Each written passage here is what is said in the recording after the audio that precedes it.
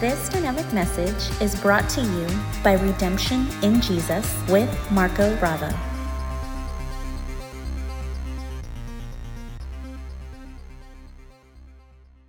And so here's the title of our series, and this is part 2, Judgment, the Believer, and Grace. And this is part 2. And part 2 we've subtitled, Completely Forgiven of All Our Sin. Amen. And of course, most of you who have been with us for a while understand that that is gospel truth. We have been forgiven of all our sin, past, present, future. Because when Jesus died for our personal sin, it was some 2,000 years ago, more. We are in 2023. None of us were alive then. All of our sin would have been in the perfect, in the future tense at least, not the perfect, the future tense. And so, He died for all of our sin. He took care of the sin issue for all of us outside of time for time. Amen. And so we want to make sure that we understand. Now, the reason why we're going to look at that and talk about that is because in order for me to explain the reservations that people have, the understandings that people have, the variety of interpretations people have about, confession of sin, and the believer is going to be judged and face a final judgment, and, works, they're going to be judged by their works, they're going to be put through the fire. There's so many other things that are involved that come into play, supposedly, as far as part of judgment for the believer. And then, of course, we wonder, well, what about the grace of God? If we are saved by grace, if we are maintained by grace, then why are we still going to face a judgment? If Jesus died for our sin, what is God going to judge us for? And so we're going to look at all of that. We're going to dig into every bit of it. We're going to clarify it. So I assure you, this is probably, even though for some of you this may be familiar, I believe that there's always going to be something there. But like I say to you, as a pastor, my heart is not to impart knowledge, not to show how smart I am, not that I think I am, but not to show how much I know. Because, we can know a lot of stuff about God, but not really know God. And my heart is for us to, whatever we receive, whatever's taught, is for us to take us to a place where we can know God more, where we can know Him more. Amen.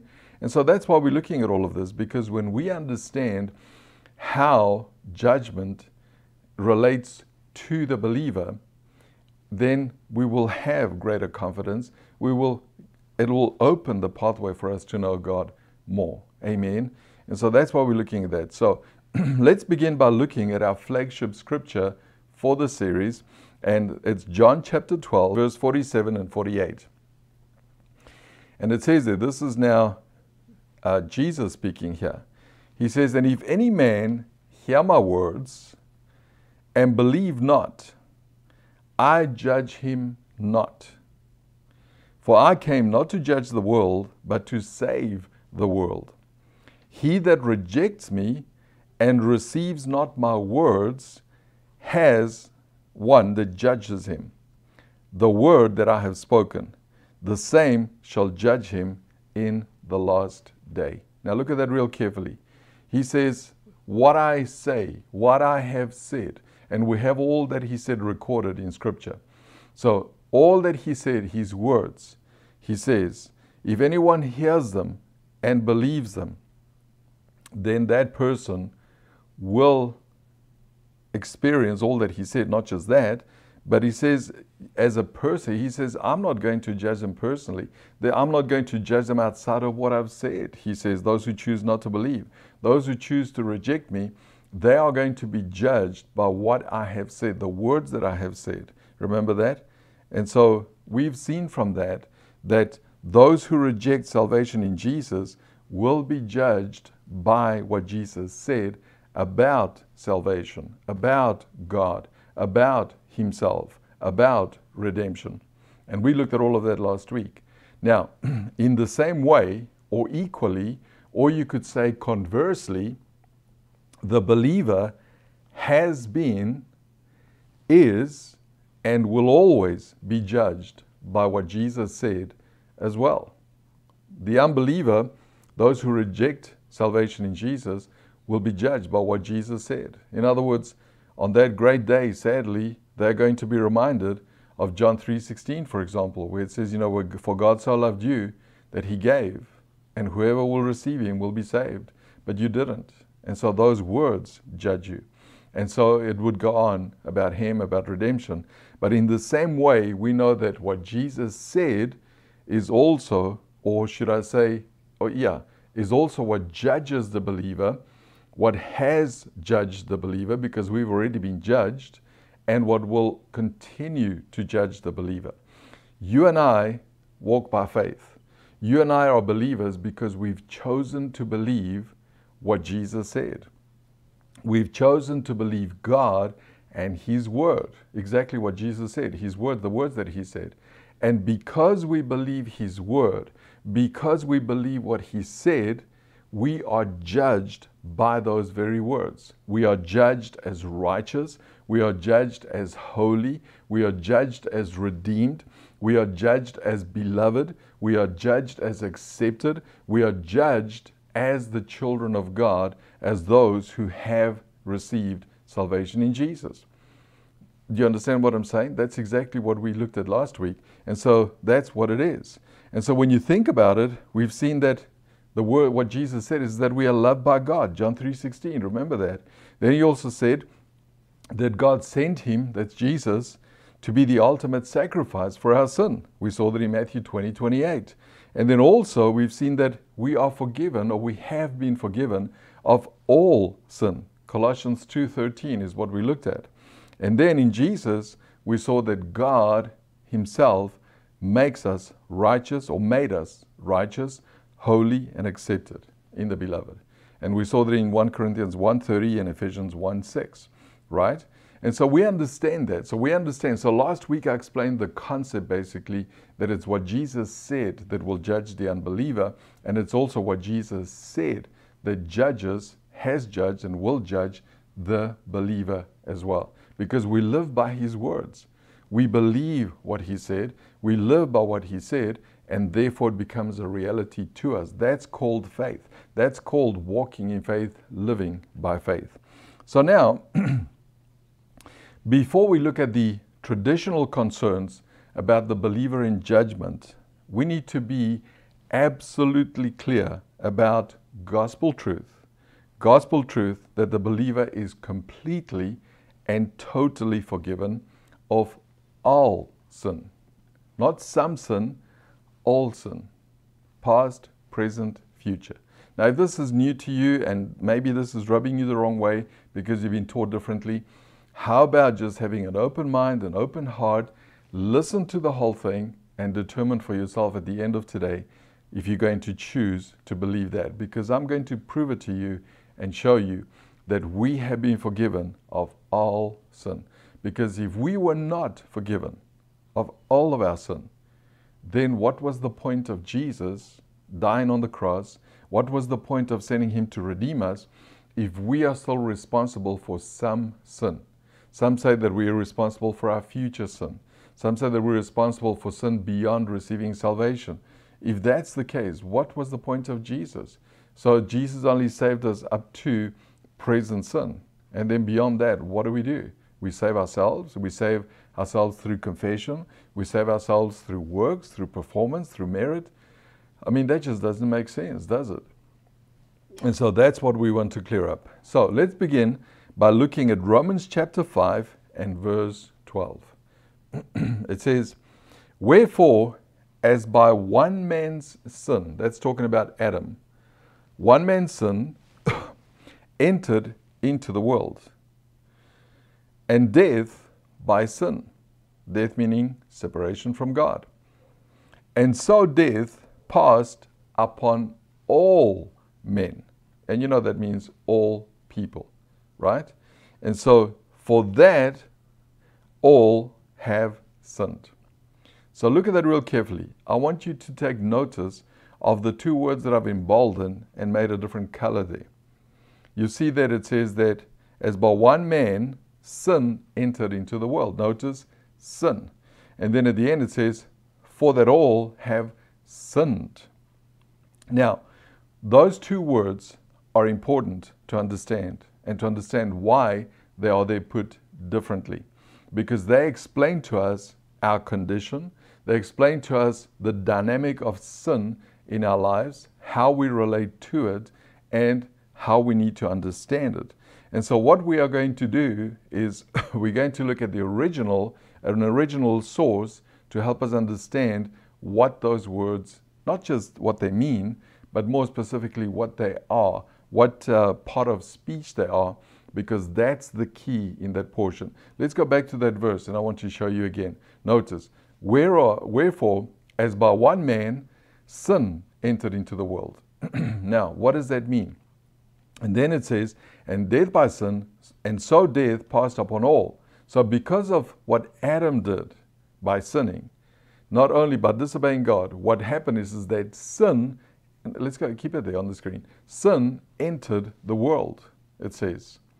And then, secondly, it says, because of that, because he disobeyed, then also as sin not only entered the whole world, so it affected and permeated all of existence as we know it in the world, what it also says is that it was passed on to everyone beyond him.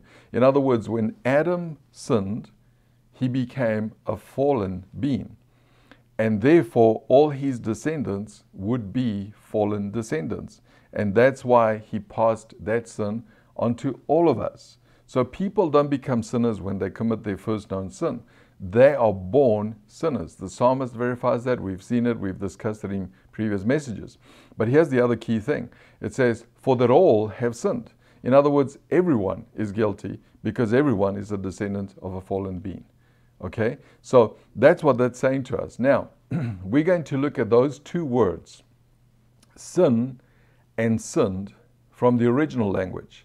And what I want to highlight to you today is please take note of the part of speech that each word is. So here's the first one. So notice, this is the source that I'm using here is the Strong's Talking Greek and Hebrew Dictionary. This is a specific Strong's Version dictionary that helps you pronounce the words from the original, but also they tell you what part of speech they are so you can understand it when you use it in spoken language. That's why it's called the Strong's Talking Greek and Hebrew Dictionary. So the word is sin. So remember it says, by one man sin into the world. And there's the number if you want to look up the original Greek number and how it's pronounced in the Greek. I'm not even going to try. But here's the transliteration. In other words, this is how we would say it in our equivalent English language, hamartia. And then it tells us the phonetic pronunciation. So in other words, this is how you should pronounce it if you are an English speaker. And there it is, ha-mar-ti, ham-artia. That's how you pronounce it. Now here's the key. What part of speech is it?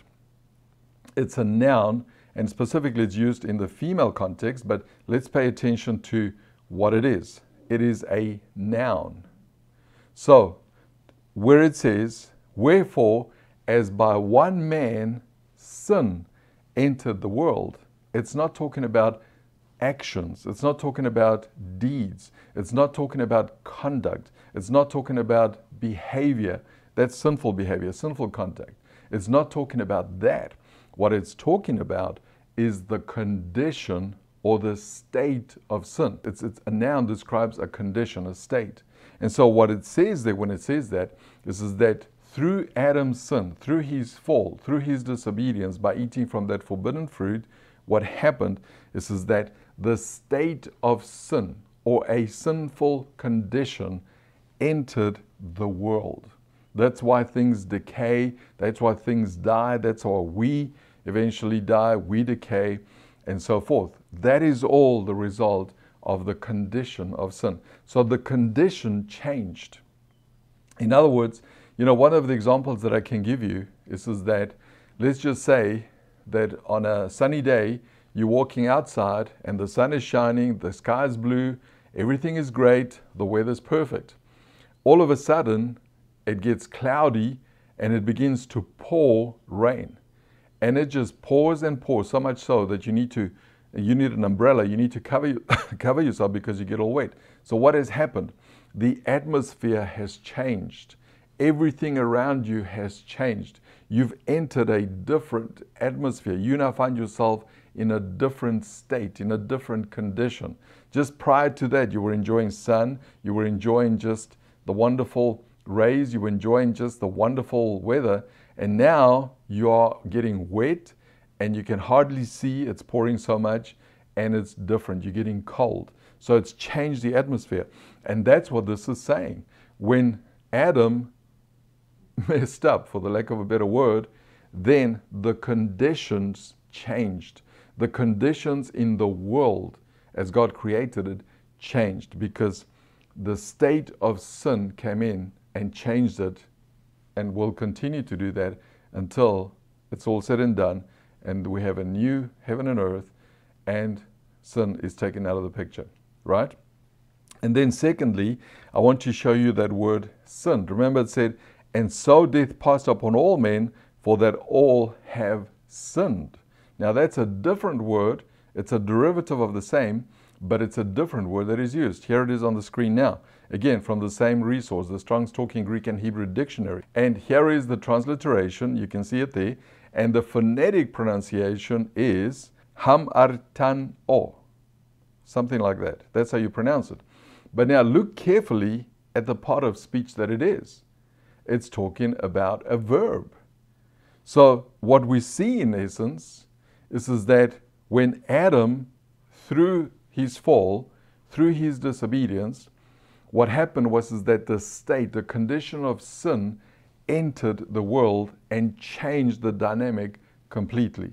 And we're still living in that.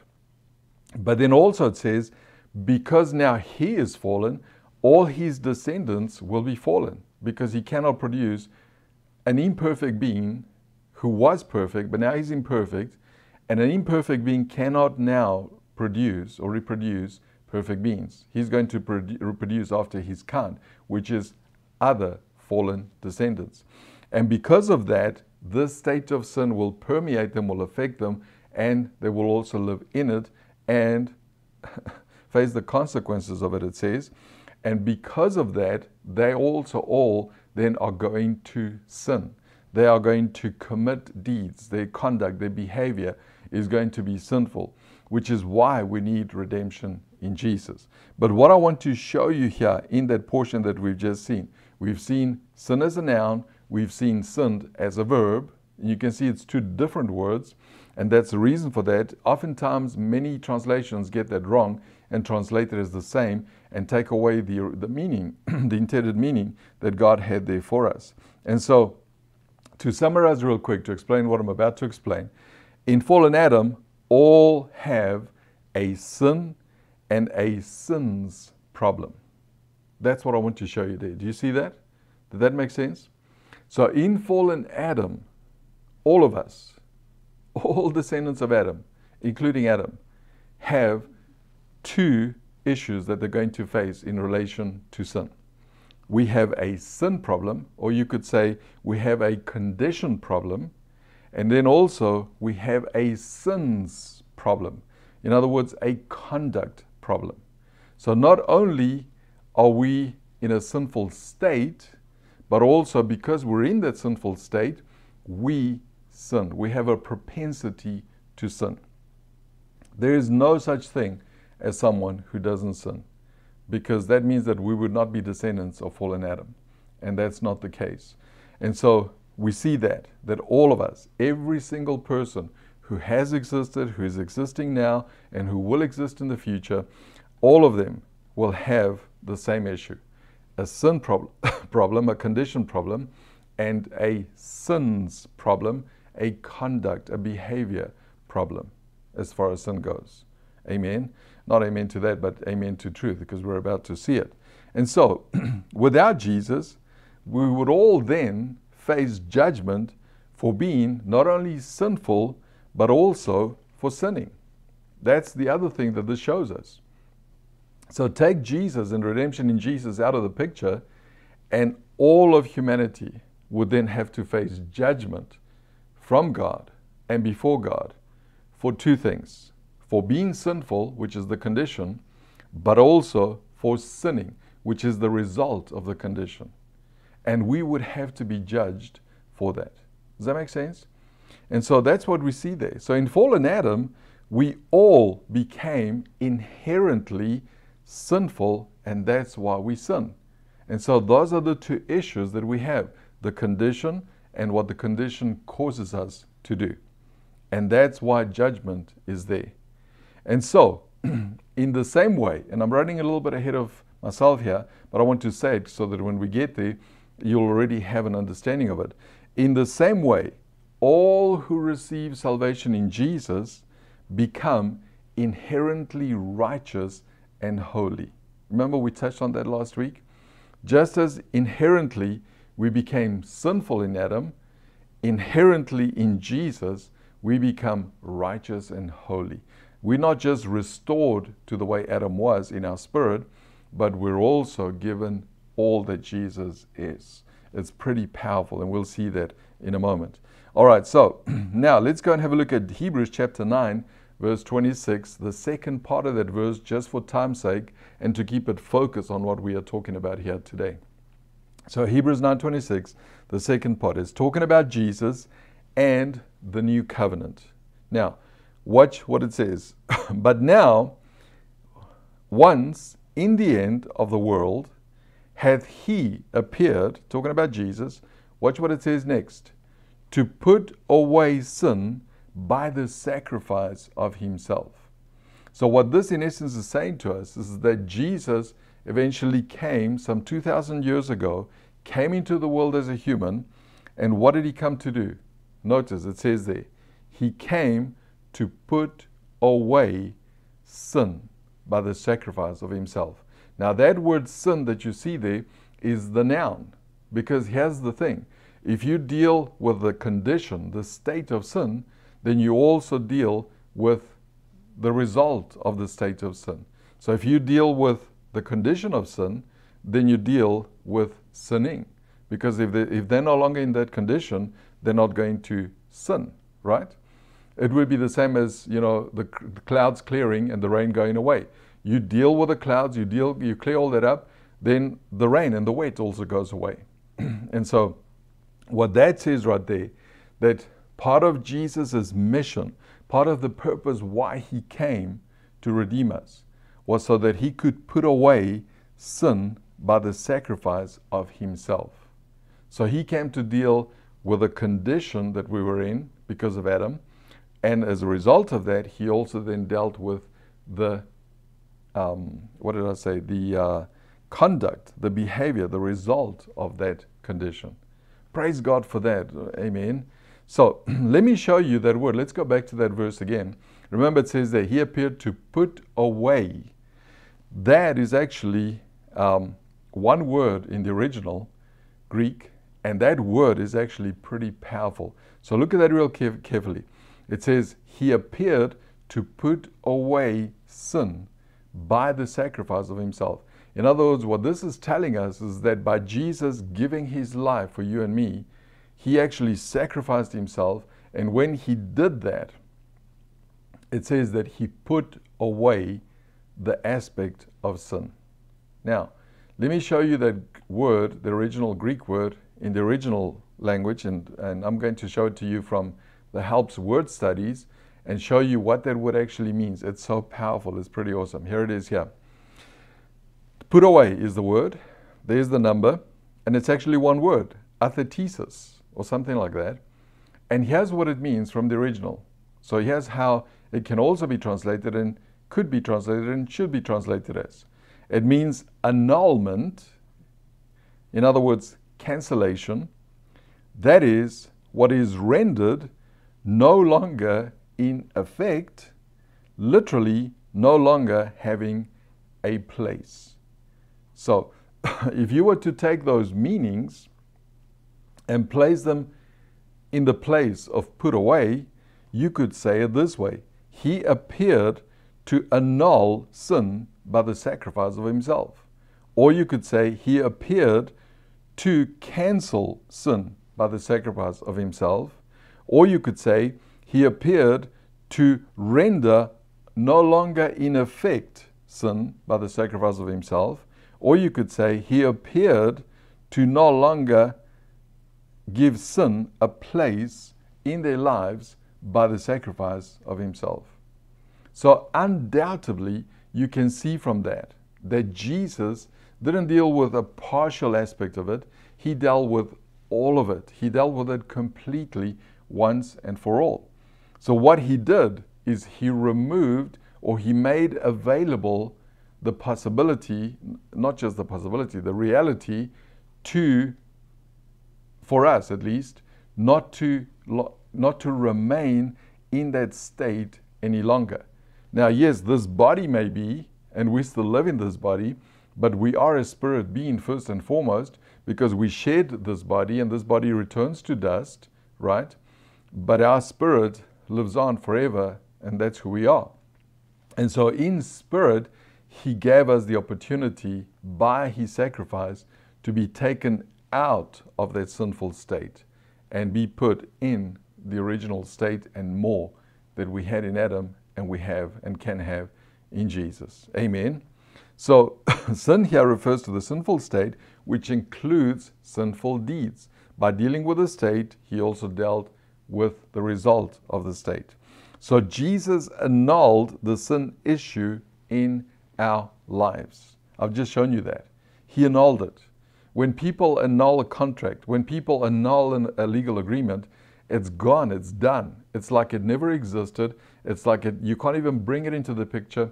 It doesn't apply. Jesus annulled, canceled, removed, rendered it of no longer of effect.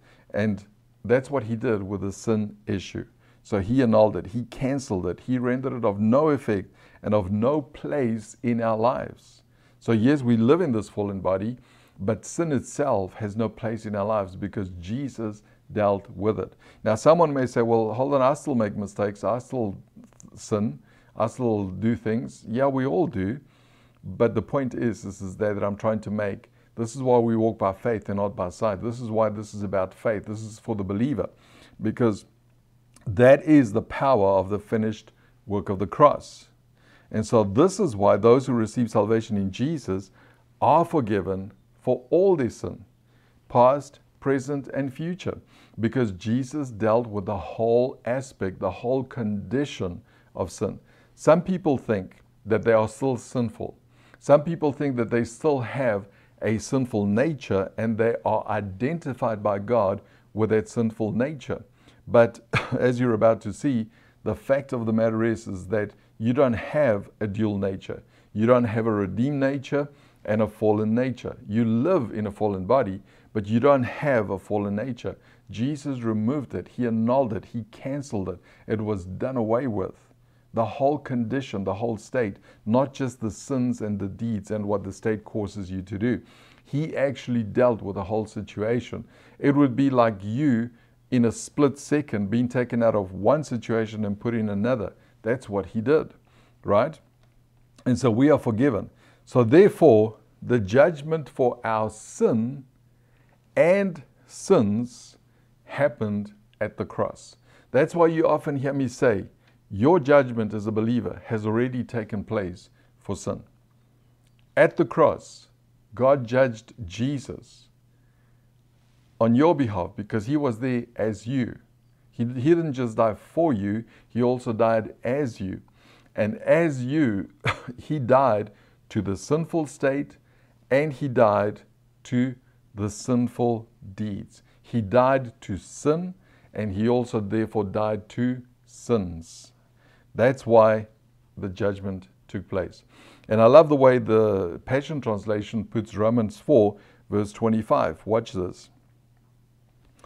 Jesus was handed over to be crucified for the forgiveness of our sins and was raised back to life, watch this, to prove that he had made us right with God.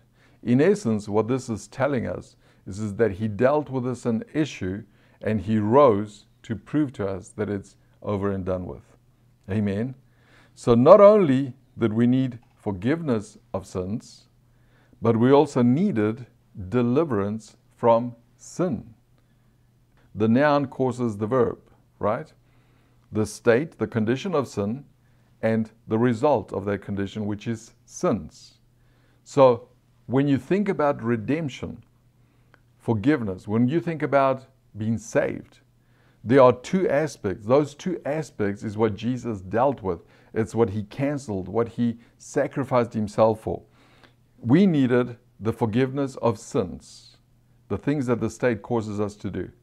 But we also needed deliverance from the state of sin. So he needed to forgive us for all the sinful things we've done, but then he also, so that we wouldn't continue and it wouldn't continue counting against us and God wouldn't continue to have something to judge us for, this is what Jesus did. He forgave us for our sins, but also he delivered us from the state of sin so that it wouldn't be an ongoing issue. Does that make sense? That's what Jesus did. So remember, we didn't just need forgiveness for sins, we also needed deliverance from the state of sin. And that's what Jesus did. That's why he died as us, and he also died for us. He died as us, in other words, in the state of sin, to deliver us from the state of sin, but he also died for us so that we can be forgiven for our sins, the things that the state caused us to do.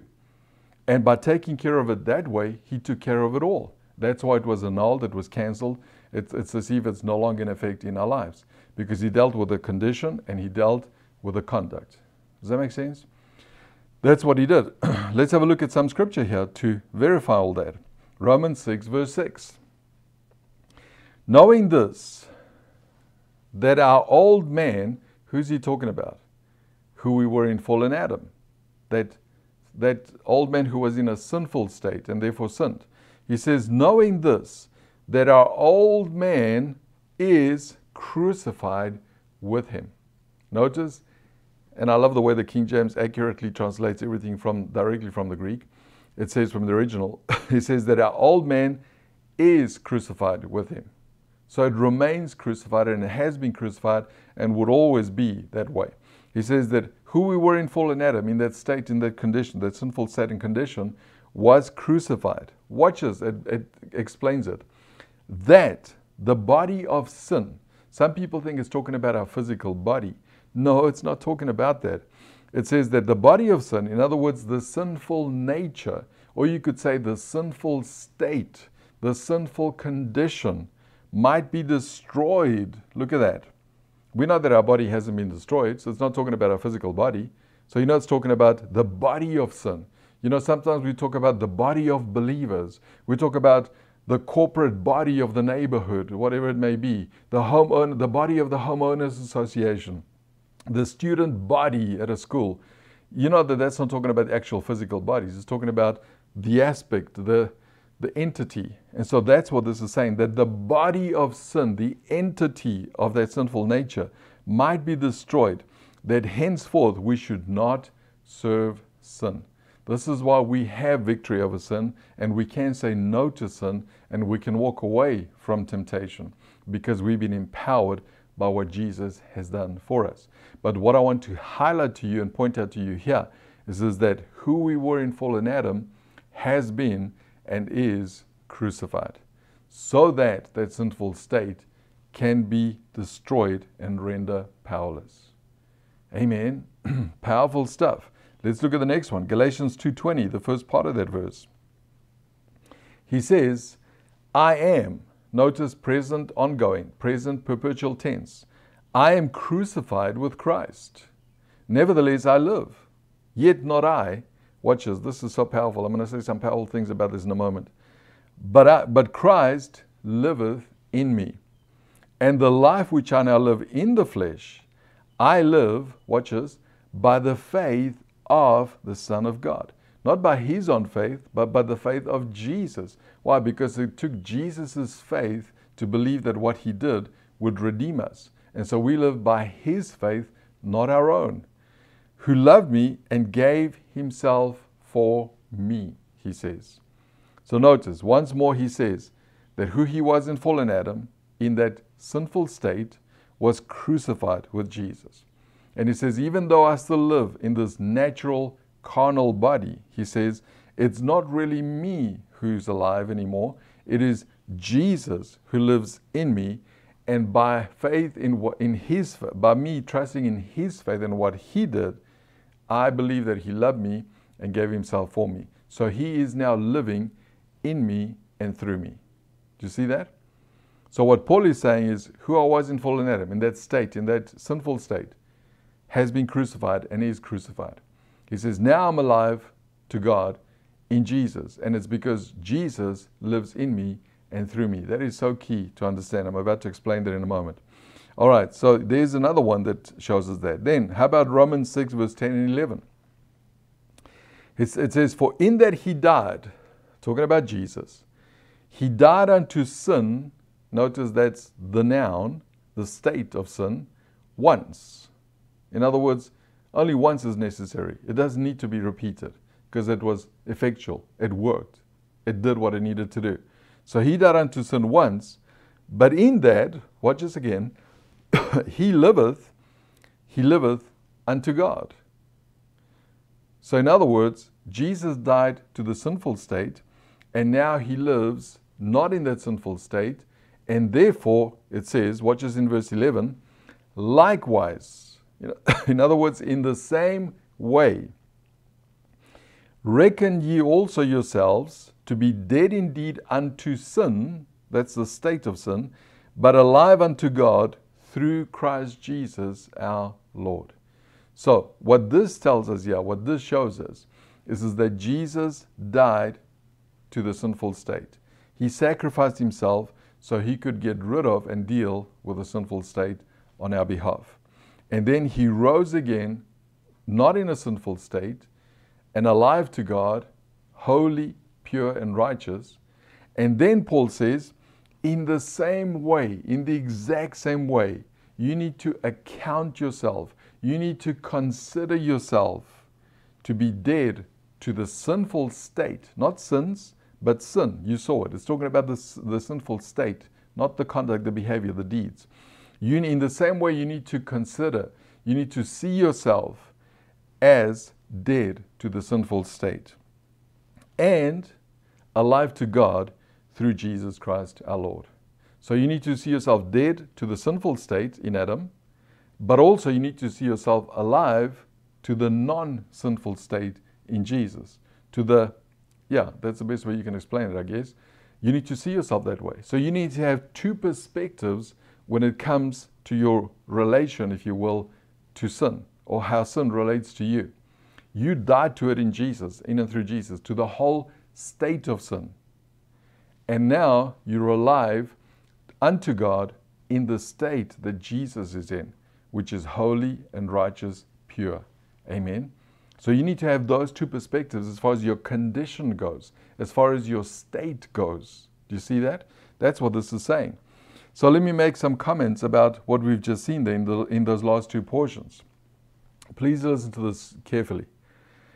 As our substitute on the cross, because that's exactly what Jesus was.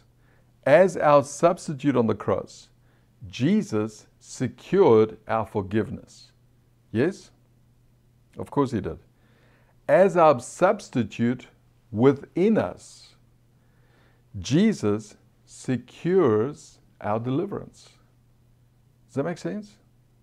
That's why you don't just die to sin in Jesus, because that secures your forgiveness, but it also emphasizes that you are now alive unto God. Why? Because by him dying, we were forgiven. And now by him living in us, he secures our deliverance from sin. Otherwise, we would still be living in the state of sin. This is why it is he who lives in us and he lives through us. Gives us that new birth, and it is him in us. Because that was necessary so that he would be alive in us. He would live in us and as us and for us, because that guarantees that we were delivered from the state of sin. Remember I said to you, we needed deliverance and we needed forgiveness. By him dying, we got forgiveness. By him living in us, we've got the guarantee of deliverance, that we were delivered from the state of sin. Otherwise, we wouldn't have that guarantee. I trust that that's making sense. Let me put it another way, just to help us understand it clearer. Jesus died in our place for our forgiveness. And He lives in our place for our deliverance. Does that make sense? He lives in our place to let us know that we were delivered from the state of sin. And He died in our place to let us know that we were forgiven for what the sinful state caused us to do. So Him living in us deals with deliverance from the state of sin. Him dying for us deals with the forgiveness of sins. Does that make sense? I trust that it does, because it is powerful, powerful truth, which is why Paul said in that portion we've just read, see yourself the way you see Jesus, dead to sin and alive to God. Isn't that how you see Jesus as your Savior? He's dead to sin. He died to it. And He's alive to God without sin. And He says, see yourself the same way, because He died for you and He lives in you, which means that you died to sin. And because He lives in you, you're alive to God, meaning that you've been delivered from the state of sin. Amen. This is powerful stuff. And this is why we need to understand that we were completely forgiven. The sin issue has been completely dealt with. But because we live in this carnal, fallen body, people have a tendency to reconnect what it does and the sins and the mistakes and the mess-ups and connect it back to the wrong identity that they no longer have, and think that, see, God is going to judge me. Now, I'm not saying we should sin. I mean, if what Jesus has done for us, what God has done for us in and through Jesus, if you think that motivates you to continue and do that, I don't think we really understand the gospel if that's the case. If someone rescues me from drowning or rescues me from having a terrible death, I'm not going to pay them back by trying to drown again and trying to have the accident again. No, absolutely not. Amen. And so this is why God sees the believer the way He sees Jesus. Do you hear what I said? This is why God sees the believer the way He sees Jesus. 1 John 4:17. Watch us. Herein is our love made perfect, that we may have boldness, look at this, in the day of judgment. Because as He, that's Jesus, is, so are we in this world. How does God see you? The way He sees Jesus. This is why when the day of judgment comes along, it's not saying or implying that you are going to be judged. What it's saying is there is going to be a day of judgment, and you know that the unbeliever is going to face that. It says, but when that day comes along, He says the believer will have confidence, will have boldness. Why? Because they see themselves the way God sees them. How does God see them? The way He sees Jesus. Pure, holy, righteous, perfect. So let me ask you this question based on everything I've said. Does God see you as a sinful being? No, He doesn't. Does God count your sins against you? No, He doesn't, because He judged them on the cross. Amen. You see, that's gospel truth. When we understand and are solidified in that, everything else will make sense. And you'll see, next time we're going to get into all those specific things that people, you've got to confess your sin, and God's going to judge you for your works, and there is a final judgment for the believer. Well, clearly it's not about sin, if that's the case, but we're going to clear all those things up. But we need to have this base settled in our hearts. Otherwise, we'll doubt and read the wrong things and misinterpret, like so many people have through the ages as far as judgments, and really devaluing the finished work of the cross. Because if Jesus had not dealt with the whole entire sin condition and sin's issue, then what was the point of redemption in Jesus, right? Praise God. I mean, it's awesome what He did for us. So, let me say some things as we come to a closing. Sins, now remember the difference between sin and sins. Condition, conduct, behavior. Sins is the result of the condition. But there's a difference between the noun and the verb, right? Sins affect our conscience, right? It bothers us. That's why we shouldn't do it.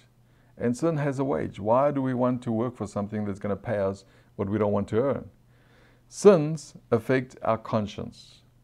And I think God designed it that way so we can not just give in to anything and everything, so we can trust Christ in us to live through us, Amen.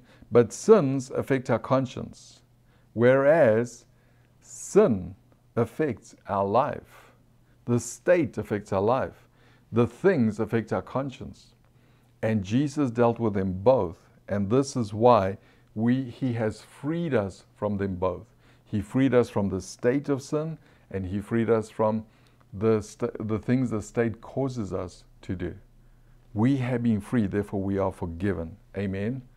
So, if you have been delivered from sin and are forgiven of all sins, then question, what does God have left to judge you for in terms of sin?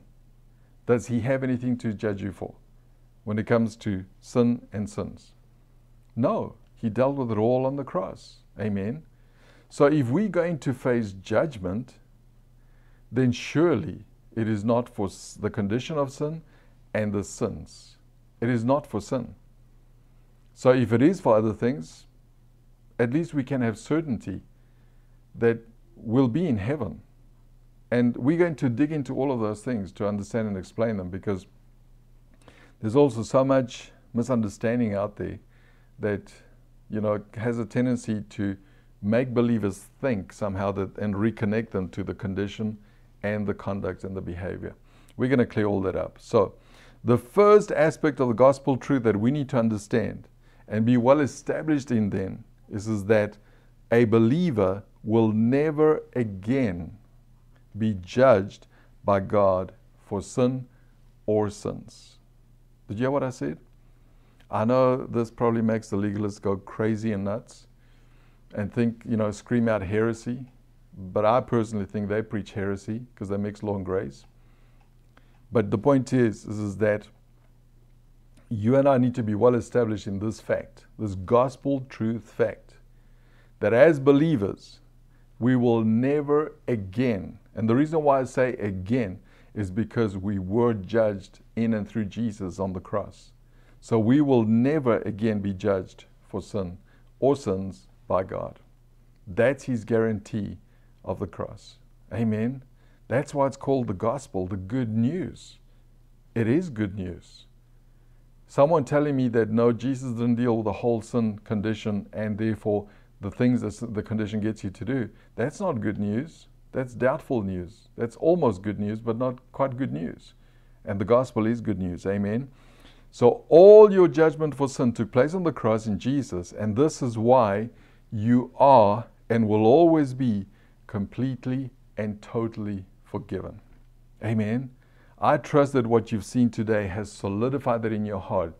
Now, with confidence, we can go and look at all those other things and bring clarity to them and understand, why do people say there's going to be a final judgment?